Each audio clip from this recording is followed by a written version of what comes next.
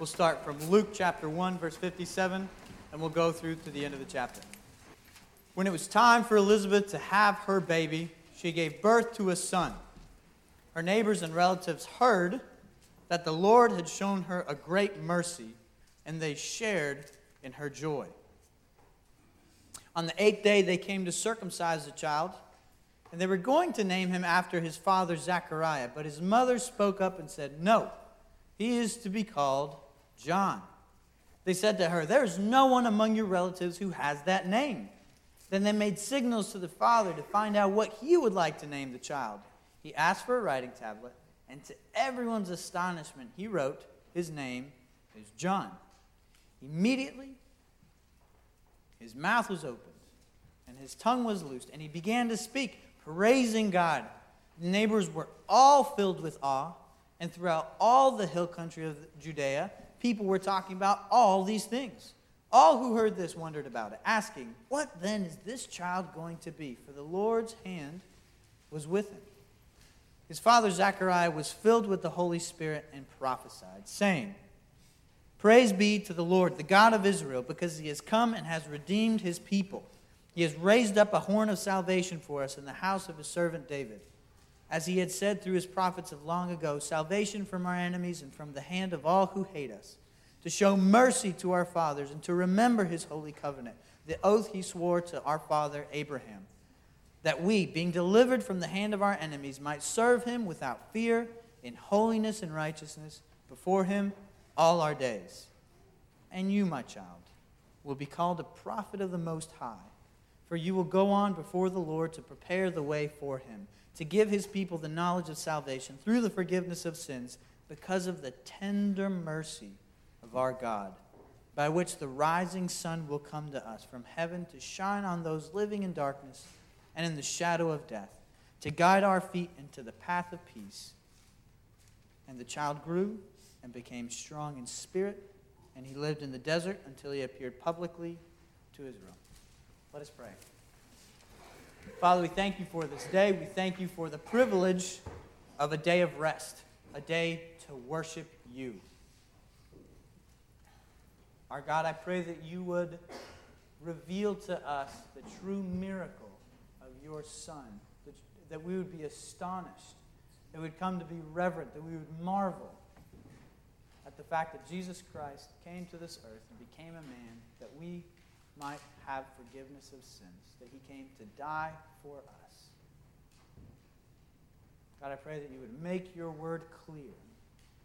As Pastor Mark Miller says, despite the inability and the sin of the preacher. I pray in Christ's name. Amen. You may be seated. I'd encourage you, keep your Bibles open and follow along with me as we look at this passage together.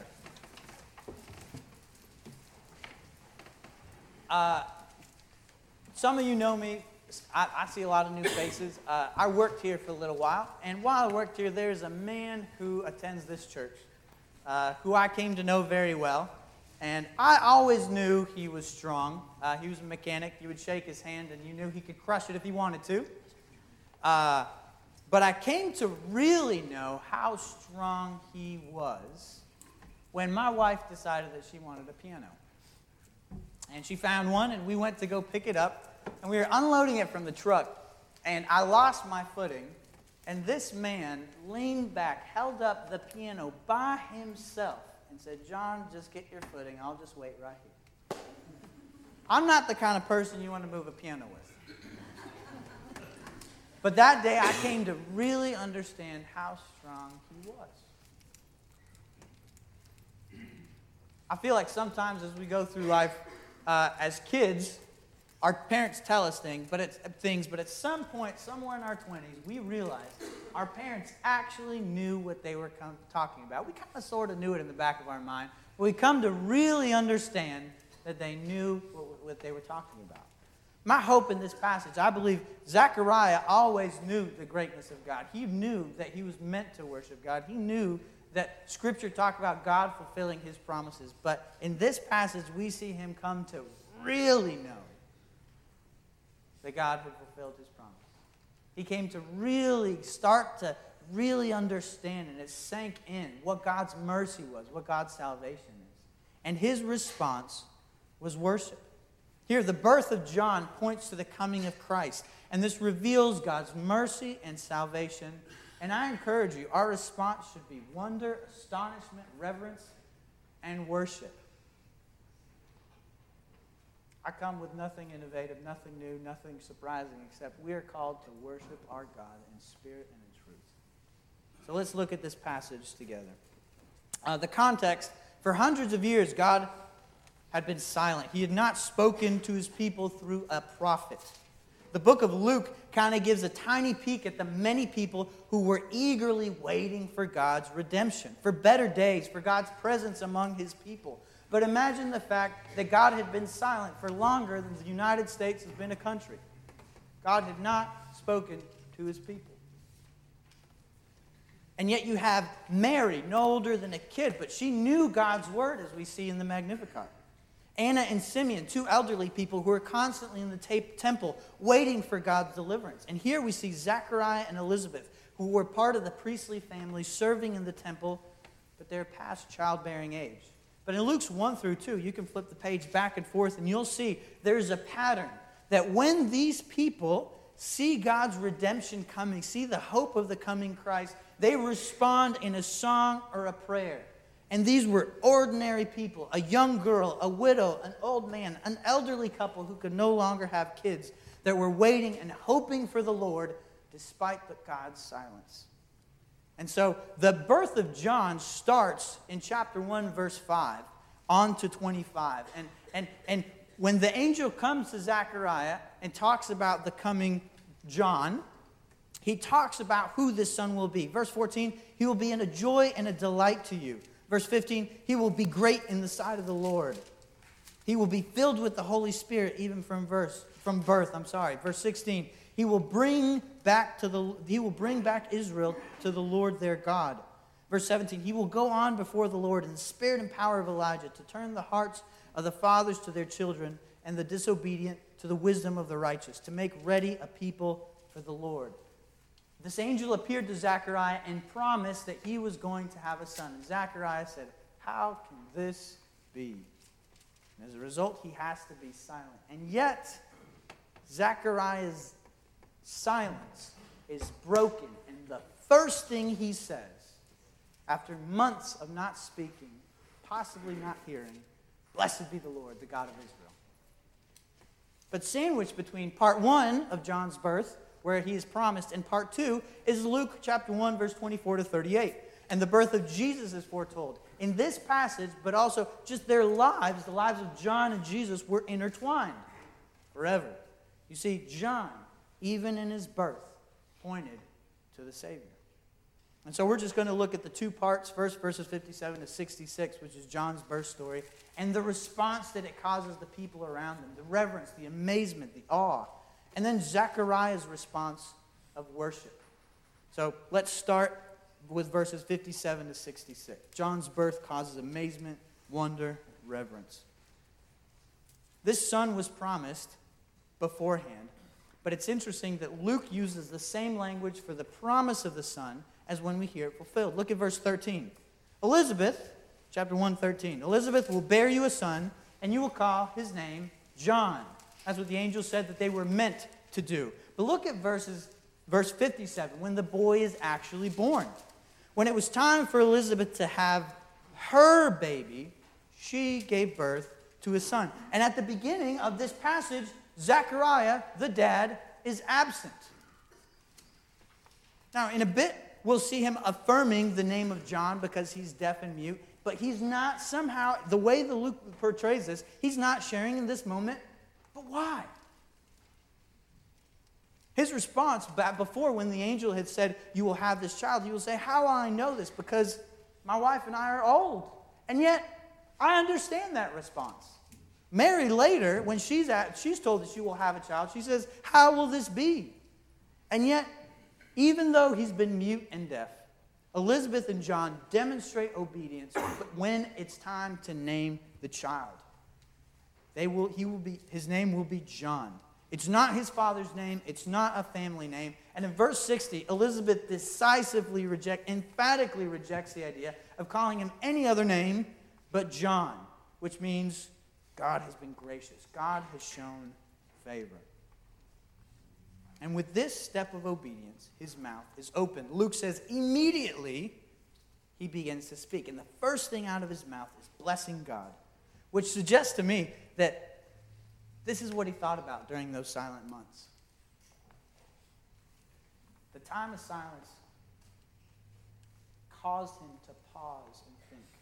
And seeing God fulfill his promise resulted in praise. He didn't know what else to do but worship God. And it's amazing. If you look, the neighbors and relatives who came in verse 58, in verse 66, they wonder, they have fear, they have reverence about it, which is the same language that's used of Mary later on in chapter 2 when she pondered these things in her heart. Later on, this same will be used to describe the ministries of Jesus and John in chapters 3 and chapters 5, to describe the response of the people when they see the ministry of these two men. And the people standing around, when they see John being born, they say, what then what is this child going to be? For the Lord's hand was with him. God is actively present in these events, and Luke is inviting us to ponder with these people, what then is this child going to be? You read this miracle, and we're meant to ponder. We're meant to think. We're meant to be amazed. We're meant to have reverence. And Zechariah's response even goes beyond that. It goes into worship. It goes into a benediction. The song reaches back to the Old Testament prophets in verse 70. Here we're going to look at verses 66 to 79. It reaches back to the Old Testament, and it's described as a Spirit-inspired prophecy. As you read chapter 1, it's beautiful how much the Holy Spirit is involved in this chapter. When the boy is promised in verse 15, the angel says he will be filled with the Holy Spirit even from his mother's womb. Verse 41, when Elizabeth and Mary see one another, Elizabeth heard the greeting of Mary, and the baby leaped in her womb, and Elizabeth was filled with the Holy Spirit. And then Zechariah starts his song. And the first word shows that it's meant to be a benediction or a blessing. Now, we do a benediction oftentimes at the end of the service, right? The Lord bless you and keep you. The Lord make his face shine upon you and be gracious to you. The Lord lift up his countenance upon you and give you peace. It's a pastor to the congregation.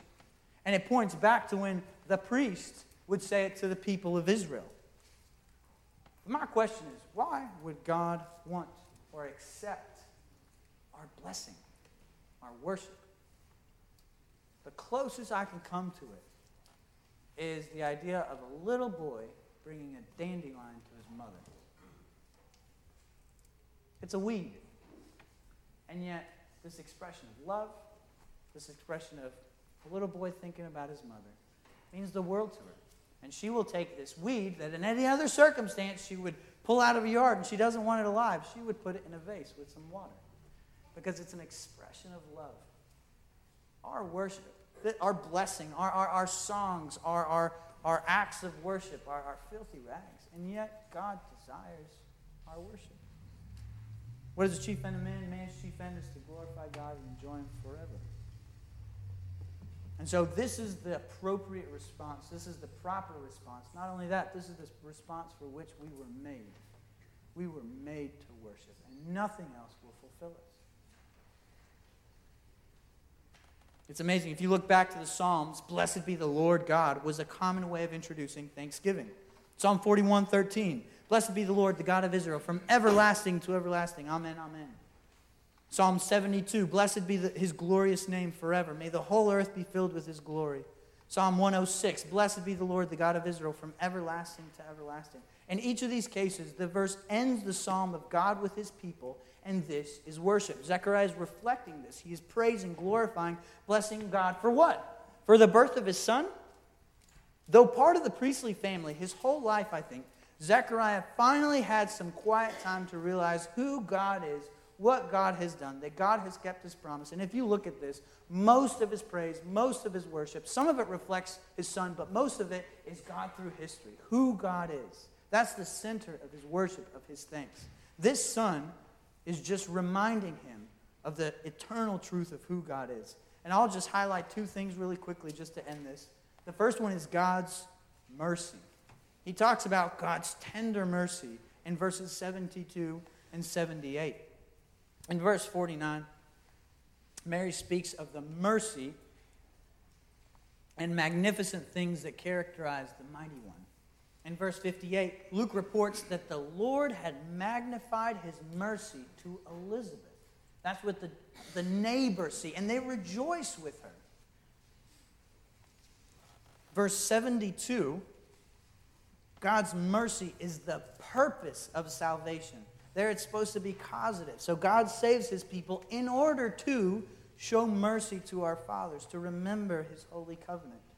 Verse 78, because of the tender mercy of our God, by which the rising sun will come to us. You see, the mercy of God, and this is reflecting the Psalms, is often translated in the Psalms as steadfast endurance. And it's shown to individuals, it's shown to God's people, but it's meant to show who God is. For example, in Psalm 51, when David is asking God for forgiveness, he says, have mercy on me, O God, according to your steadfast love, according to your abundant mercy. In Psalm 66, God has not rejected my prayer or removed his steadfast love, his mercy from me. This is a prevalent theme in the Old Testament, and it's being reflected in this song. And Zechariah realizes that salvation is rooted in God's tender mercy. And the reality is, Abraham did not deserve God's mercy. He was married to a woman, and 2 times in chapter 12 and chapter 20 of Genesis, he pimps her out, for lack of a better word. God's people, the nation of Israel, Exodus, Leviticus, Numbers, Deuteronomy, you constantly see them failing. They did not deserve God's mercy. The purpose, we are meant to realize the depth of our depravity and realize we do not deserve God's mercy. And yet, God offers it to us not because of who we are, but because of who he is. Zechariah roots God's salvation in who he is. God is merciful. From everlasting to everlasting, through history, and he's shown it to us today, Zechariah says. And also God's salvation. You see, John was the forerunner of the Lord, a prophet. And so their lives are woven together. There had been a prophet in Israel for a long time, but John couldn't save anyone. His purpose was to point to something outside himself. He told God's people of salvation. He pointed them toward the knowledge of the forgiveness of sins. And what we see in salvation, again, is that its purpose is worship. The language of salvation echoes back to the story of Exodus. And here in our passage today, verses 71 and 74 point back to Psalm 106. And all Psalm 106 is a song that the people of Israel sang that said, God brought us up out of Egypt. God divided the Red Sea. And it ends by saying, He saved us from the hands of our foes and redeemed us from the power of the enemy.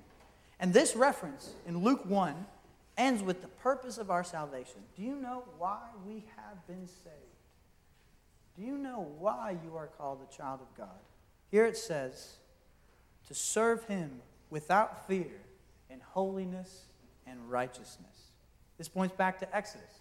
God says, let my people go so that they may worship me. Exodus 7:16. To serve and to worship. Serving yourself, your desires, will never fulfill you. With the youth group, I used to say, a cell phone will never be happy to be used as a hammer. A life in service to God brings fulfillment, and nothing else really will. The other thing, salvation here is described not only as fulfillment, but also as a visitation. It says here in verse 69, He has graciously visited His people. He has raised up a Savior. In chapter 1, verse 78, it says, the dawn from on high will visit us. Have you ever thought about the fact, the name Emmanuel always boggles me.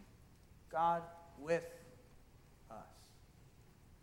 Here, with the coming of John, Zechariah realizes God is with us. You see, it constantly it refers to the Lord throughout this passage. And earlier in the passage, it could be pointing just to the Old Testament Yahweh term. But as the passage progresses, there's a subtle shift, and suddenly God's visitation is now understood in the coming of Christ. So the title Lord is appropriate for Jesus Christ, God with us. John will go before the Lord Jesus Christ to prepare the way. So even though this passage is about the birth of John, you see in the response of Zechariah, his praise and worship of God and his response isn't just on the birth of his son. It's because the birth of his son points to something much bigger than himself, Jesus Christ. He is here to point others towards the Lord Jesus, to prepare his way. Suddenly, not only is this a prophet in the power and spirit of Elijah, but God is sending his salvation. He himself is coming.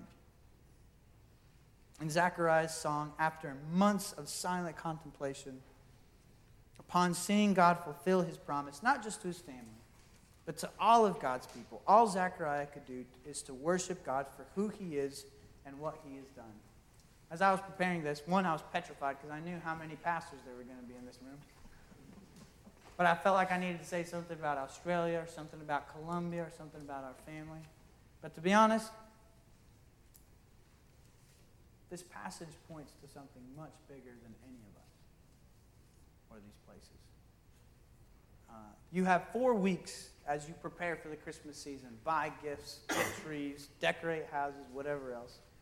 I would ask you to take time to think in silence and marvel, wonder, be reverent.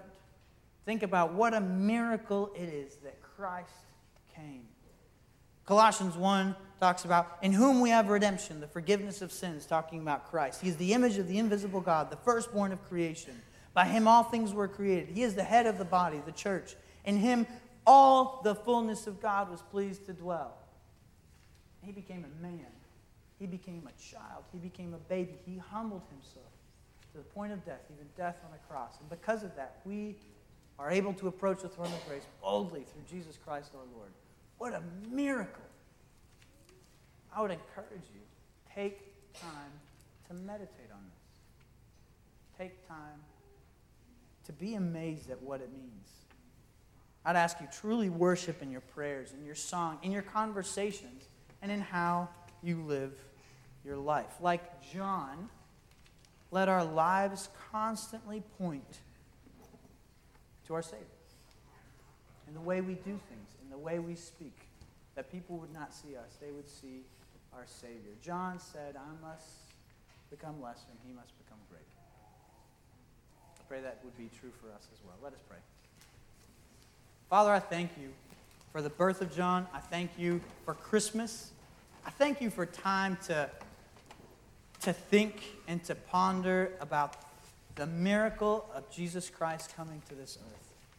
I pray that you would stir in us a desire to worship, the ability to worship in spirit and in truth. Clear our minds as we have family worship, as we meet with other families, as we see the pageant tonight, stir in us awe and amazement and wonder, and that our response would be true lives of worship. We pray in Jesus' name. Amen.